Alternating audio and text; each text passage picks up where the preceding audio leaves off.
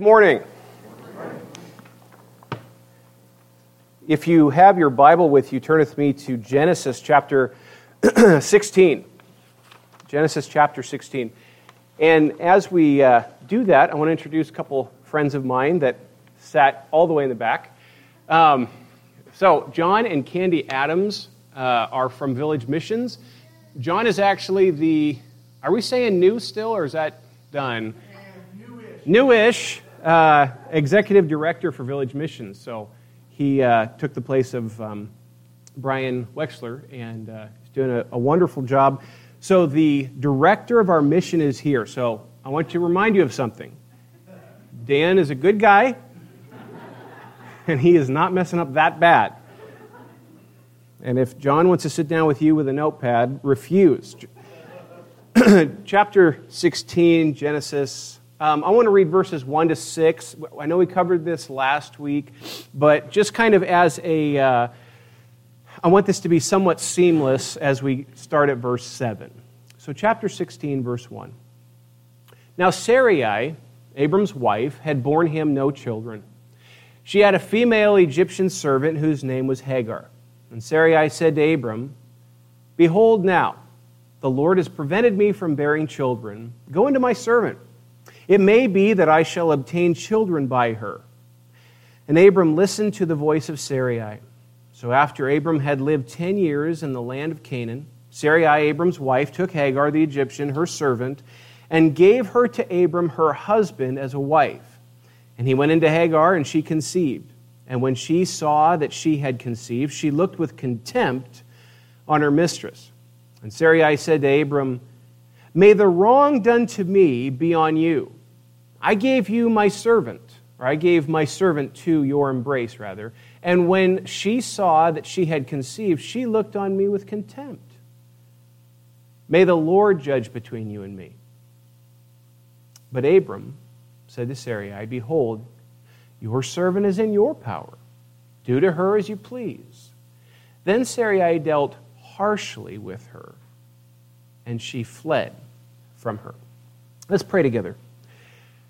Lord God, thank you so very much for this beautiful day. Lord, the beauty of your creation, seeing the sunshine, but Lord, the beauty of your people, how you have called us out of this world that my brother Mitch has just freshly reminded us of where we live, Lord God, and the fact that such were some of us. We have been plucked out of this place.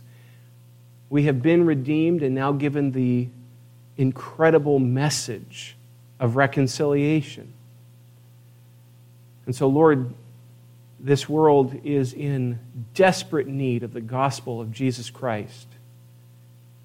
And so, my Lord, I pray as we see things get more and more away from the truth and more anti the truth, Father, give us a hotter, more fervent passion to herald the message that will rescue souls, with full dependence on your Spirit to do the work, knowing, God, that we're totally incapable to bring people from death to life. God, as we turn our attention to this passage, I ask that precious Holy Spirit would illumine our minds to the truth of the text. And God, perhaps there are things, I'm sure there's things going on in our lives that I trust you will apply this passage to. Father, help us to have sensitive hearts, willing ears, ready to receive the truth of the Word of God, in order that we might glorify you, Lord, in a better, brighter way in our lives. In Jesus' name, amen. In A.W. Tozer's book, The Knowledge of the Holy, he says this statement: "What comes into our minds when we think about God is the most important thing about us." What comes into our minds when we think about God is the most important thing about us. Now, I would imagine a good debater, maybe somebody who just likes to look at other angles of things, can maybe give a counterpunch to that and disagree with that. If you do, for some reason, you disagree with that statement, take it up with Tozer. I'm just quoting him. But it is provocative. It does provoke thought to me. It really kind of stirs something in my mind and heart. The most important thing about you is what you think about God. Now you think about all the different things we consider. We think about finances, think about sports, we think about hobbies, we think about church life, we think about our marriages, we think about parenting. We consider a ton of things, and at times when we get together, we have dinner, and we start talking, and we say, well, what do you think about that? Well, what do you think about that? What Tozer is saying is that all of that, everything is under submission to what you think about when you think about God. The most important thing about you is what you think about God. Now, the interesting part about that is that the natural mind, the fallen mind of man, doesn't want to think about God. As Mitch was reading, they suppress the truth in unrighteousness. That picture of a beach ball being held under the water, they're suppressing that truth of God in unrighteousness. I don't want to hear about him. And yet it's the most important thing about us. The reason I bring up that point, last week when we looked at chapter 16, verses 1 to 6, you guys, the point I was seeking to make was that it's astounding after chapter 15. Now I realize 10 years between the two chapters, but after chapter 15, we come to chapter 16. In 15, you have all of the grandeur of God's covenant making with Abram, the promise that he makes to Abram that I will bless you, a multitude will come from you, so on and so forth. And then chapter 16, the very next thing is Sarai saying, God's taken too long. Now, before we stomp on Sarai and get a little bit too uppity, let's stop for a second and just remember this reality that it was 10 years. I struggle with 10 minutes and my keys cannot be found. 10 years, God has promised you will have a son, and all Abraham and Sarai are getting is older. And there's no kids. And Sarai, my guess, it's not in the text, and so I want to be honest with the text and say my best guess is Sarai thought the promise was made to Abram, but it wasn't made to me, so therefore maybe I'm not even needed to be in this, and maybe at this point the best thing we can do is help God out, give him a hand, and we can get my servant Hagar. So let's get my servant Hagar. You can take her as a wife, and we can completely neglect what we know from God. One man, one woman, holy matrimony. Man shall leave his father and mother and cling unto his wife, singular. We'll completely negate that, and you will have multiple wives. And from this servant, who will become your wife, she'll have a child. That child will be the child of promise. And God's taken care of, we're taken care of, and it's on our own terms. And Abram, right there, on that razor's edge, could have said, no, that's terrible. No. Are you kidding? Remember what God said? Remember the design, the whole game plan of husband and wife and so on and so forth? Remember? But instead, all it says is he listened to the voice of his wife. And so he takes Hagar, and Hagar gets pregnant. This plan's working great so far. Hagar looks at Sarah with contempt, and Sarah cannot stand it. Her blood's boiling at that look she's receiving from that woman. I can't have kids. I can't have children from my own husband, but this woman can. And it just becomes too much for her to be able to handle. To the point that then she comes to Abram, and notice, please, beloved, notice the very next step after the sin is Sarah's blaming of her husband.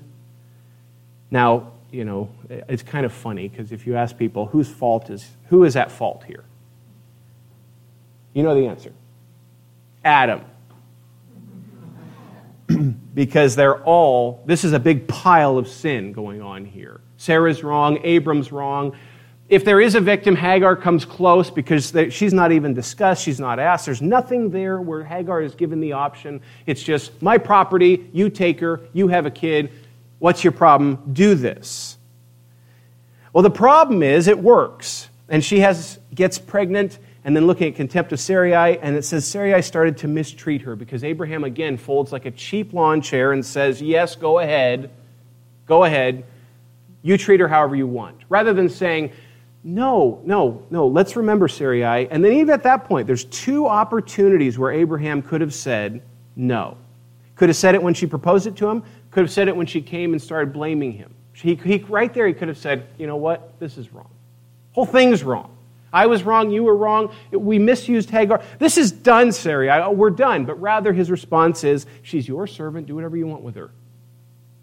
And it says that she treated her harshly. The same language that's being used in reference to Egypt when they're in captivity.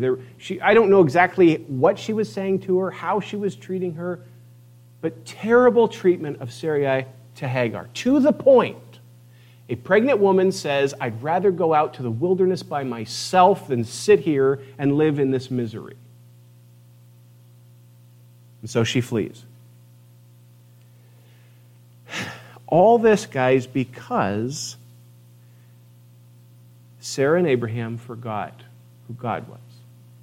Not forgot in the sense that they can't receive it. If you were to ask Abram, hey, is there a covenant God made with you? Yes. Does God exist? Yes. Is he sovereign? Yes. But I'm impatient and I can't wait any longer, so let's help him out. Their focus of who God is skewed. They lost their vision of him. They lost the clarity of who God was and acted in impatience for expediency. And now we're watching some of the fallout of what took place here. And so what I want to draw your attention to is three very simple points. And the first one is God pursues Hagar. And this is verses 7 and 8. If there is one major thing that, there's numerous, beloved, but there's one major thing that really hit my heart in studying this text this week, it was this thought. There's no one pressuring God to pursue Hagar. God didn't have to do that. There's no person, there's no human being, there's no pressure on God to go after this woman. If the passage simply read that she fled from her, period, then we go to chapter 17, we probably wouldn't think of it all that much. Yeah, we might want to know the rest of the story, but we would say, well, that's too bad.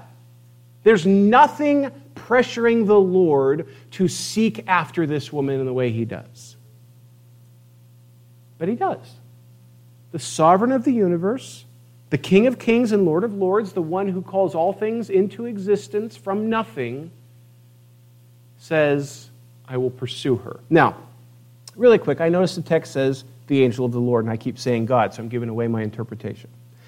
God pursues Hagar. This concept of the angel of the Lord, there is some debate on this, who exactly this person is, whether this person is an actual angel, a messenger sent from God to do his bidding, or if this is God himself with a manifestation of Almighty God, or this is specifically Jesus Christ and this is a Christophany, an appearance of Jesus in the Old Testament.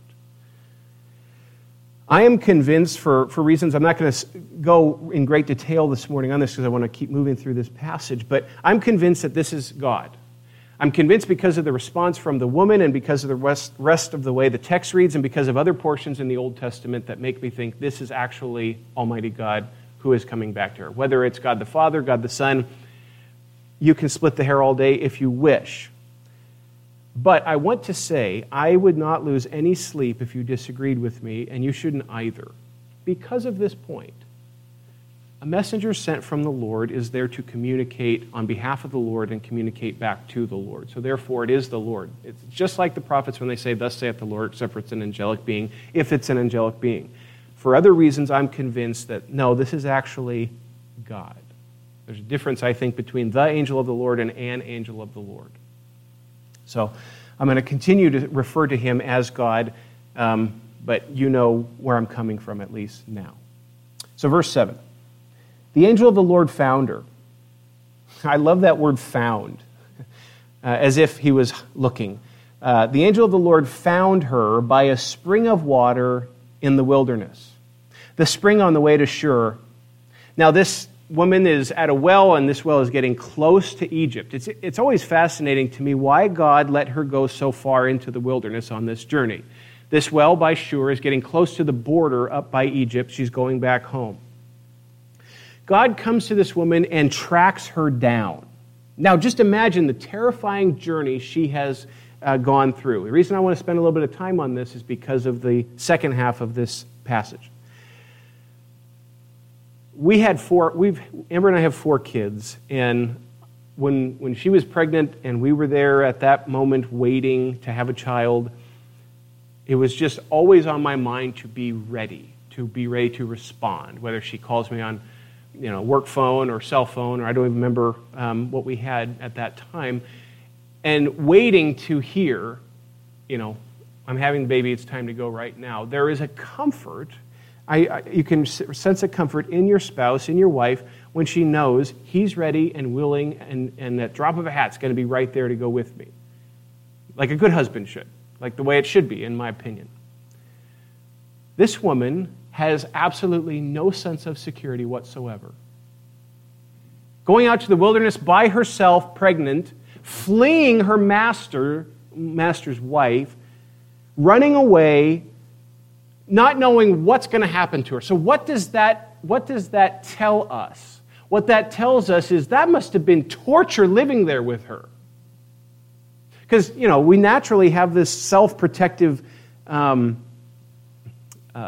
we naturally are seeking to protect ourselves. And so, okay, here's your option. You can stay here, we'll feed you, and you can live here, and you're under Abram, who is a patriarch, and he's a great guy, and he's got the covenant promise of God. Or you can go out to the wilderness, and when you're out in the wilderness, there's all kinds of animals. You're going to be walking. You don't have any food. It's going to be treacherous. Which one do you think? I'll take the desert. What does that tell you about the kind of treatment she was receiving from Sarai? And the reason I make that point so strongly, beloved, is we must be very careful when we start to make Bible characters our heroes. The Bible characters are there to show the greatness of their God, not the greatness of the hero. So when we see David knock down Goliath, we say, wow, isn't David great? No, his God's great. He's a fallen man. He'll prove that. He will prove that over and over and over again. Abram and Sarai are fallen people. They're not the patriarch who are so far above us. No, they're redeemed people. These are fallen people who are making a mess of their lives because they do not want to wait on God's providential care. Unlike us, right? And so the Lord seeks this woman out in her distress. And the term I would put, guys, on this passage is that it's bittersweet what the Lord does here. There's a sweetness to it because God seeks her out. God finds her. God gives her blessings. He tells her about future blessings. But man, there is some really heart-stopping difficulty in what he shares with her here as well.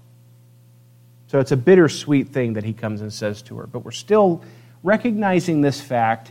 This is the pursuing God, the God who pursues people. Also, please notice, not the deistic God who wound the clock and stepped away. This is a God who is involved in the lives, the personal lives of people. The angel of the Lord found her by the spring of water in the wilderness, the spring on the way to Shur. And he said, Hagar, servant of Sarai, please notice this in your Bible, not Hagar, husband or wife of Abram. Never once in this text does God refer to her as the wife of Abram. And by the way, never once does he ever refer to Sarai as the mother of Ishmael. I think that's important because it points to the fact that this was man's doing, not God's doing by any stretch. He doesn't recognize her. She's the servant of Sarai, not the wife of Abram. All right, back to the text. And he said to Hagar, servant of Sarai, where have you come from and where are you going? Now, this is God, much in like I think what you see in Genesis. After they sin, they go, they hide themselves, and the Lord says, Adam, where are you? And they find them, and he says, we were naked. Who told you were naked? All this back and forth questioning that God is asking Adam. This has everything to do with Adam, not with God. God is not searching for information. This is the all-knowing God who knows the beginning from the end. Much like with our kids, sometimes we'll say, why did you do that, when we know well why they did it? Or when you're playing hide and go seek, where are you? And you see their little feet dangling under the chair. Where are you? You know exactly where they are. You're communicating with them. You're seeking to make a connection with them. When God comes to her, he's saying, where'd you go? Where you come from? So on and so forth. God is causing her to be thinking. Please notice nowhere in the text do we see a slight little bit of her fear. My thought behind why I bring that up is that usually when an angel has an appearance, one of the first things they say is, fear not, or don't be afraid. Here, the angel of the Lord simply comes to her and approaches her. And he said, Hagar, servant of Sarai, where have you come from and where are you going? Now, at this point, there's no reason to lie. Why not? Because did you hear the title he gave her? He knows where she came from, right? He already gave away. Servant of Sarai. He knows where she came from. He knows what's going on. Her response, I'm fleeing from my mistress, Sarai. Now, the next statement made by God. So we've seen the pursuit of Hagar. I want you to look now at God informing Hagar. Look at verse 9. The angel of the Lord said to her, return to your mistress and submit to her. I can't help but think that that was just a knife into the heart. Not only because she doesn't want to go back, but look at the journey she just made. Look at what she's already gone through. And now the angel of the Lord's coming to her and saying, I know that you've run away. I know you're getting close to the border, almost to Egypt. I want you to turn back, return to her, but don't just return to her and grit your teeth. I want you to go back. I want you to submit to her. It was wrong that you left. Now, we would all say understandable. I mean, it's like, yeah, okay, for sure. But go back to her. I would imagine at this point in the conversation, that is just devastation to her, being told to go back. But he's not done informing her. Look down at your Bibles. The angel of the Lord also said to her, I will surely multiply your offspring, so that they cannot be numbered for multitude. Now remember, guys, the whole point of this entire chapter is Sarai said, I can't have children. And now God's making a promise to this woman who was taken, this servant who was taken, and God's promised her, I will give you a great multitude. You're going to bear many children. This is the sweetness of this. Remember, it's bittersweet. This is some of the sweetness of it. At this point, many people considered barrenness, the incapability of having children, as judgment from God. And so this is God himself saying, I will enable you to have children, and more children, and more children. What is that? First, I would imagine, knowing my wife and knowing my mom, the first thing that would come to her ears is, the baby I'm holding is going to be born. She didn't know whether she's going to live or die traveling through this desert place. And now the living God has told her this. And by the way, don't miss this point. When we see these things said by God, please notice that there is no other option. Thus saith the Lord. Nowhere in the text does God say, this might be, or you may have a multitude. This is the sovereign King of the universe saying, this is what's your future. This is what's going to happen. How do you know? Well, he's the one that sees all things. She's going to call him that in just a second. The sovereign King of the universe is informing her of her future. You will have this vast, vast multitude. And the angel of the Lord said to her, verse 11, behold. And listen to this, guys. This is so cool when you think about all the things that he is saying to her. I'll multiply your offspring. You will bear a son. The Lord names the son, which is a great thematic study throughout your Bible when you see God giving the names to people. But then there's a bitterness here. It says, you shall call his name Ishmael, which means God hears, because God heard in her affliction. But then he says, he shall be a wild donkey of a man. His hand against everyone, and everyone's hand against him. and he shall dwell over against all his kinsmen. And as I pondered this week, thinking carefully about this, what he's telling her here, that's why that word bittersweet is the only thing that came to my mind, because as you consider this, God comes to her and says, you're going to have a vast multitude. You're going to have a ton of kids, and they're going to have a ton of kids. They're going to have a ton of kids. All these, this is a great blessing that's upon you. And you'll bear a son. Your son's name will be Ishmael, which means God hears, because God heard in your affliction. The end. That would have been great. But by the way, he's also going to be a wild donkey of a man, which is basically getting at the point of he is going to be an untamable warrior type. Just this guy that lives from day to day for what he wants and what he can get, and he is going to be consistently in the midst of fighting. Violence will follow him, and I believe he's also saying violence will be following his offspring. I don't know, moms, how'd you do with that?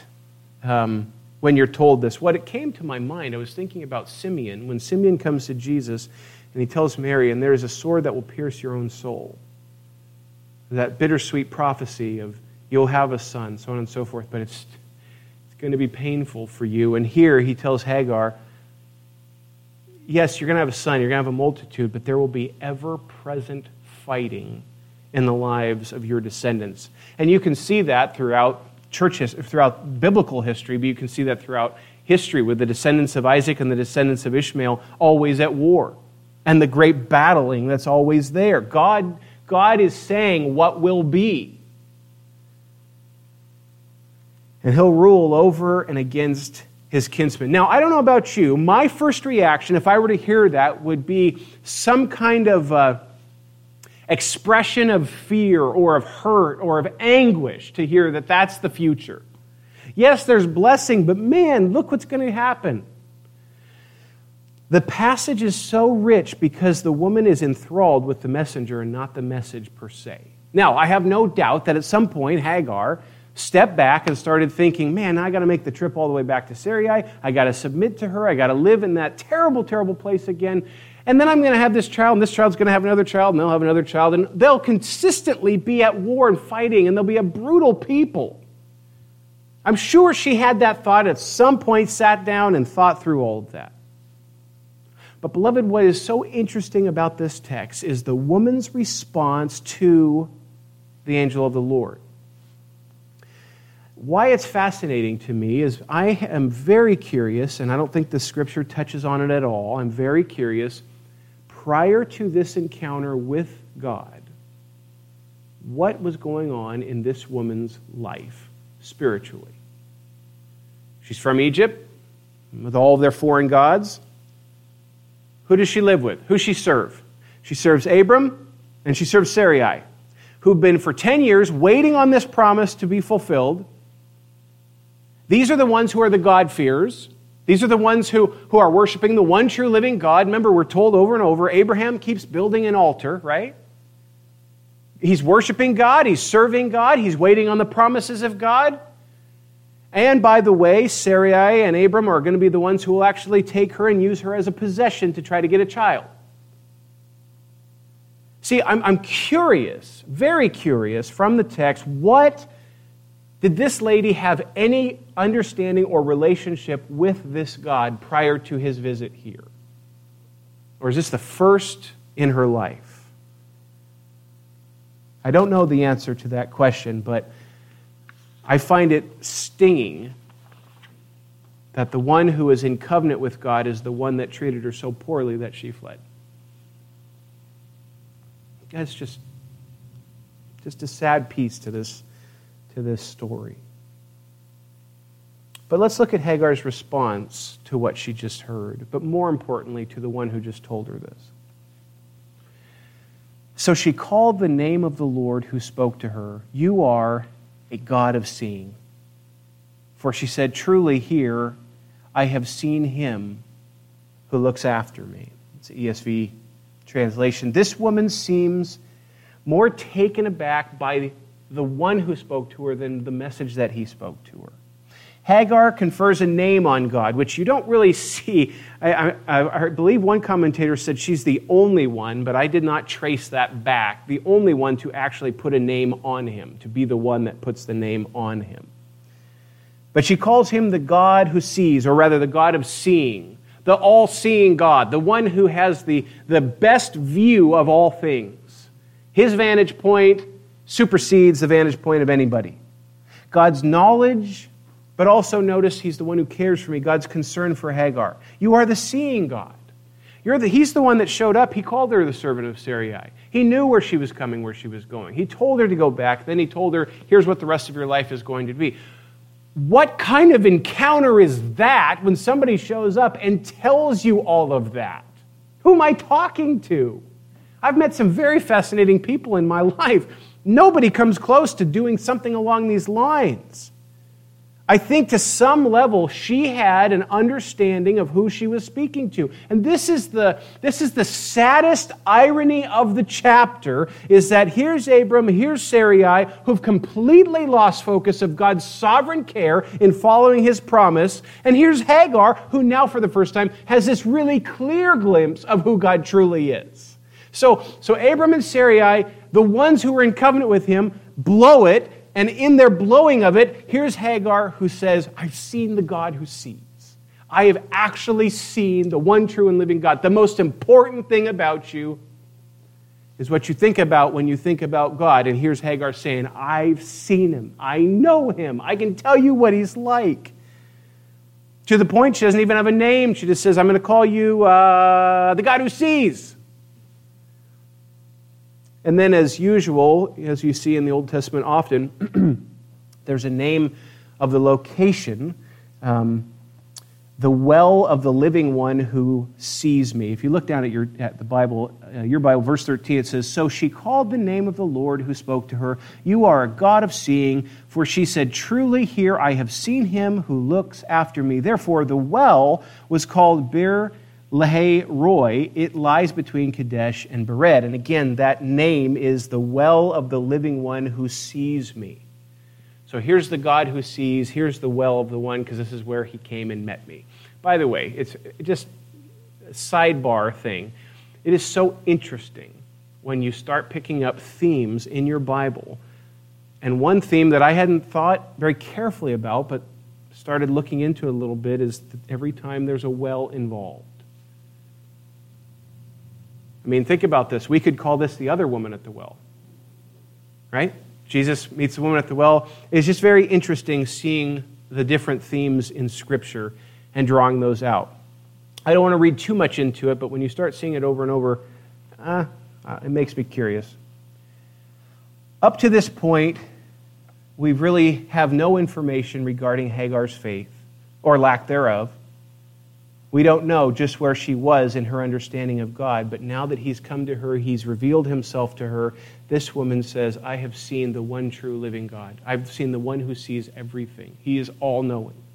And what's so beautiful about that, again, beloved, is this overarching theme that we've seen throughout the entirety of the book of Genesis so far, is that there is no reason that God has to do what he's doing here. God in his grace revealed himself to her. Now, let me take a moment for just a sec. I don't know about you, but I get gun shy. I get pretty shy when somebody makes a statement. When I think of God, I like to think of him as fill in the blank. God is a really nice father. God is a very tender grandfather. God is and you start talking about all these things, and in the back of my mind, I'm still hearing my dad's voice saying, well, that's great, chapter and verse. Because when we start saying this is what God is like, we are on a very, very thin thread. We need to be so careful when we start saying this is what he's like. And when we say, I think he's like this, or when I think of him, I like to think of him like this. In reality, it doesn't matter what you like to think of him as. If the only substance of why you think God is a certain way is because you like it that way, you've officially shaped a beautiful idol between your ears. Rather, all we know about God is because He has revealed Himself to us. I don't know about you, but I have some unbelievably dear friends in my life, just as you do. Some of you are them. The only reason I know you is because you let me know you. The only reason you know me is because I let you know me. The only reason Hagar can say, I know this God of seeing, is because God let her see Him, let her know Him. Beloved, then we pick up 66 books of God-inspired, blood-bought, martyrs throughout the centuries, revelation of the living God to let us know who He is. And the thought that we would substitute what I like to think of when I think of Him substitute that for the revelation from Him is mind-boggling. No, rather, I want to know God, and I want to know who He is because of what He has said to me about who He is. Sarai and Abram lost their focus.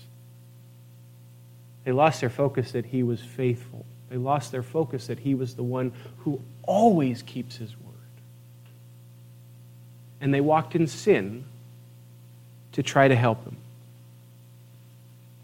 And now God has beautifully come to this woman and promised her there's going to be a multitude. Please notice, nowhere in the text, guys, nowhere, does God tell Hagar that this is connected to the covenant promise with Abram. The reason that's important is throughout the passage, God never gives validity to their act as they helped Him out. It's all going to be through Isaac. Remember, even when He goes to Abram and He calls Abram to sacrifice him, He says, take your son, your only son, the one whom you love, Isaac. It's because that is the child of the promise. That's the one that God has done. And as you see Ishmael and you see Isaac, you will see consistently these two held up throughout history and in this text and in the book of Galatians, which I'm toying with whether we're going there next week or not. You see Ishmael and you see Isaac, and consistently in this passage, God never once says, Ishmael is a part of this promise. Ishmael is a part of this covenant. Ishmael is the son of Sarai. Ishmael, He never gives validity to it because God is saying, I never asked you to do that. I never commanded you to do that, and I never put my blessing on that. You were in sin because you wanted expediency. So there's His justice. Then He pours grace on this lady, and you see God's tender heart as well, all at the same time. This is what's so amazing about the attributes of God, is there's perfect symmetry between all these different attributes we know of our Lord. His sovereignty and His love and His grace, none of these attributes of God are in conflict with one another. They perfectly harmonize with one another in every single way.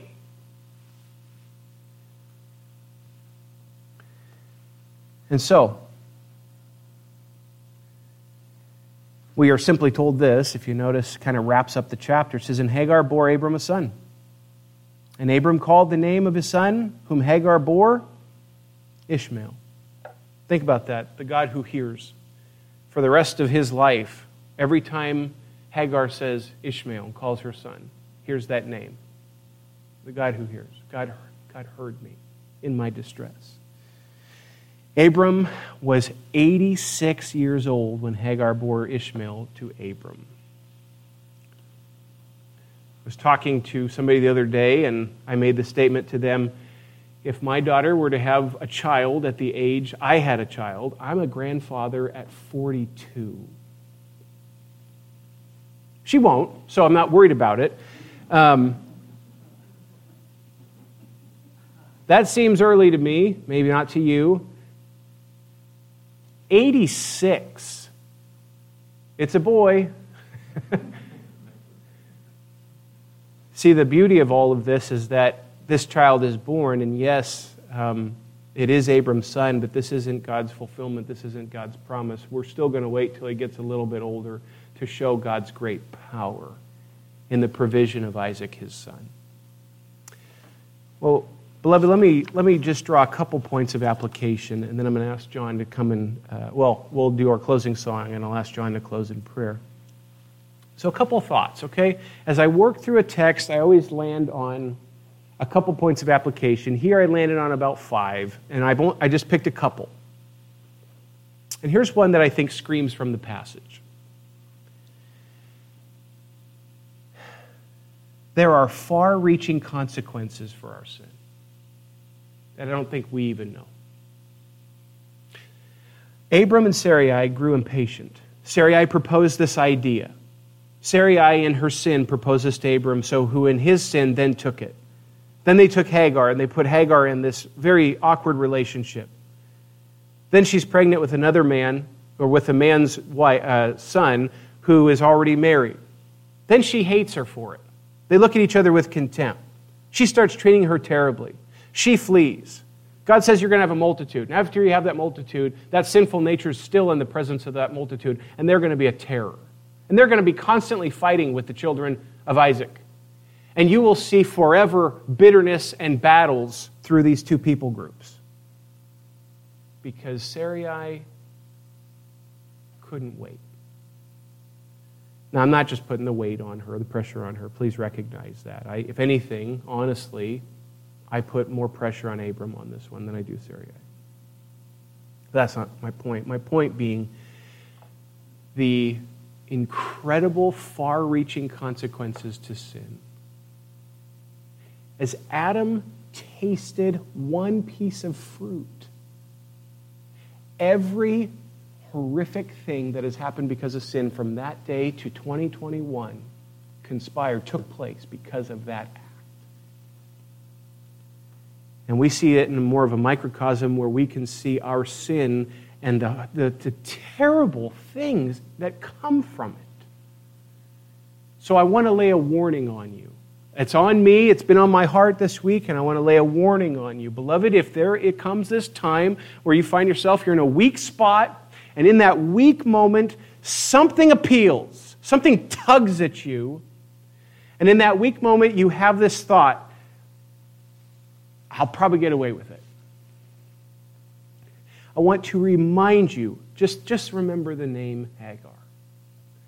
And the consequences of sin and how far-reaching they are. Because in a weak moment, we think, nobody will know, it's not that big a thing, it's going to be okay. It's never okay.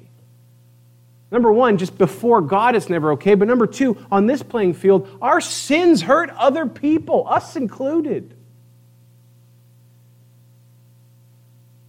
And it mocks God. It makes a mockery of God when His people do this kind of thing. So if you got something that's eating at you, something that's tugging on you, and in a weak moment you feel that, beloved, Hagar, stop. Recall to your mind the truth of the word. No, what am I thinking? I will not disgrace him in this way. I love the response of Joseph when Potiphar's wife takes him by the coat and he says, how can I sin against my God? How can I sin against your husband? How can I do this? And runs away with his coat in her hand. Sin affects so much and hurts so many people. Beware. Watch for it. Number 2 points of application. That's the first one. Number 2 is this. This passage of Scripture, Genesis 16, reminds us who our God is, that He is a God of seeing. He sees all things. He is the all-knowing, all-present, all-powerful God. My brother asked me this years ago when I was just in like junior high. He said, if you ever find yourself, and he was the kind of brother that he would give you a piece of advice and then give you 3 bruises. And so he was giving me the advice first. He said, if you ever find yourself, you're going to be careful when you're talking about somebody or something. Ask yourself the question, would you do that? Our pastor is Jerry Kennedy. Would you do that if Pastor Jerry was staying behind you? And I'll never forget when he asked me that question, I thought, well, maybe, No, of course not. Or would you talk about somebody in a certain way if you knew they stood right behind you? Can I remind you of something theologically that I know you believe? You've never once thought something or done something that God does not see.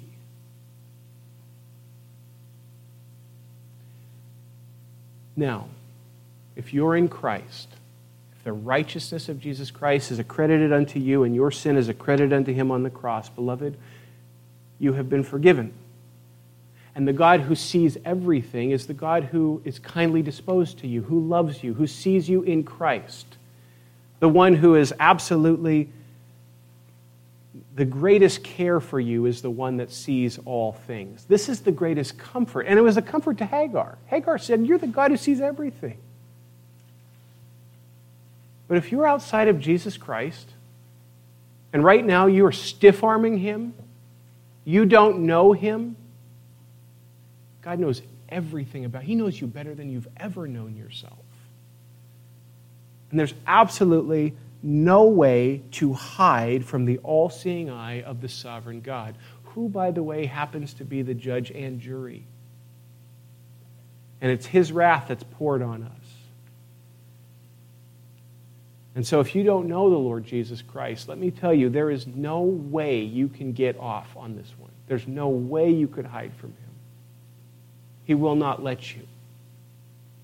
There will be justice at the cross or justice in hell.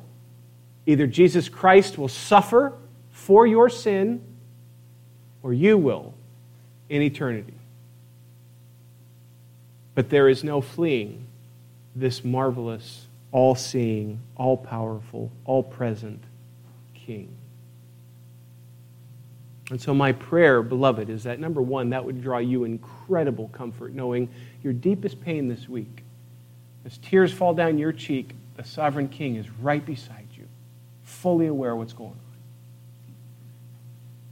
At the same time, when you think he's not there, he's standing right beside you. Father, I thank you for your word.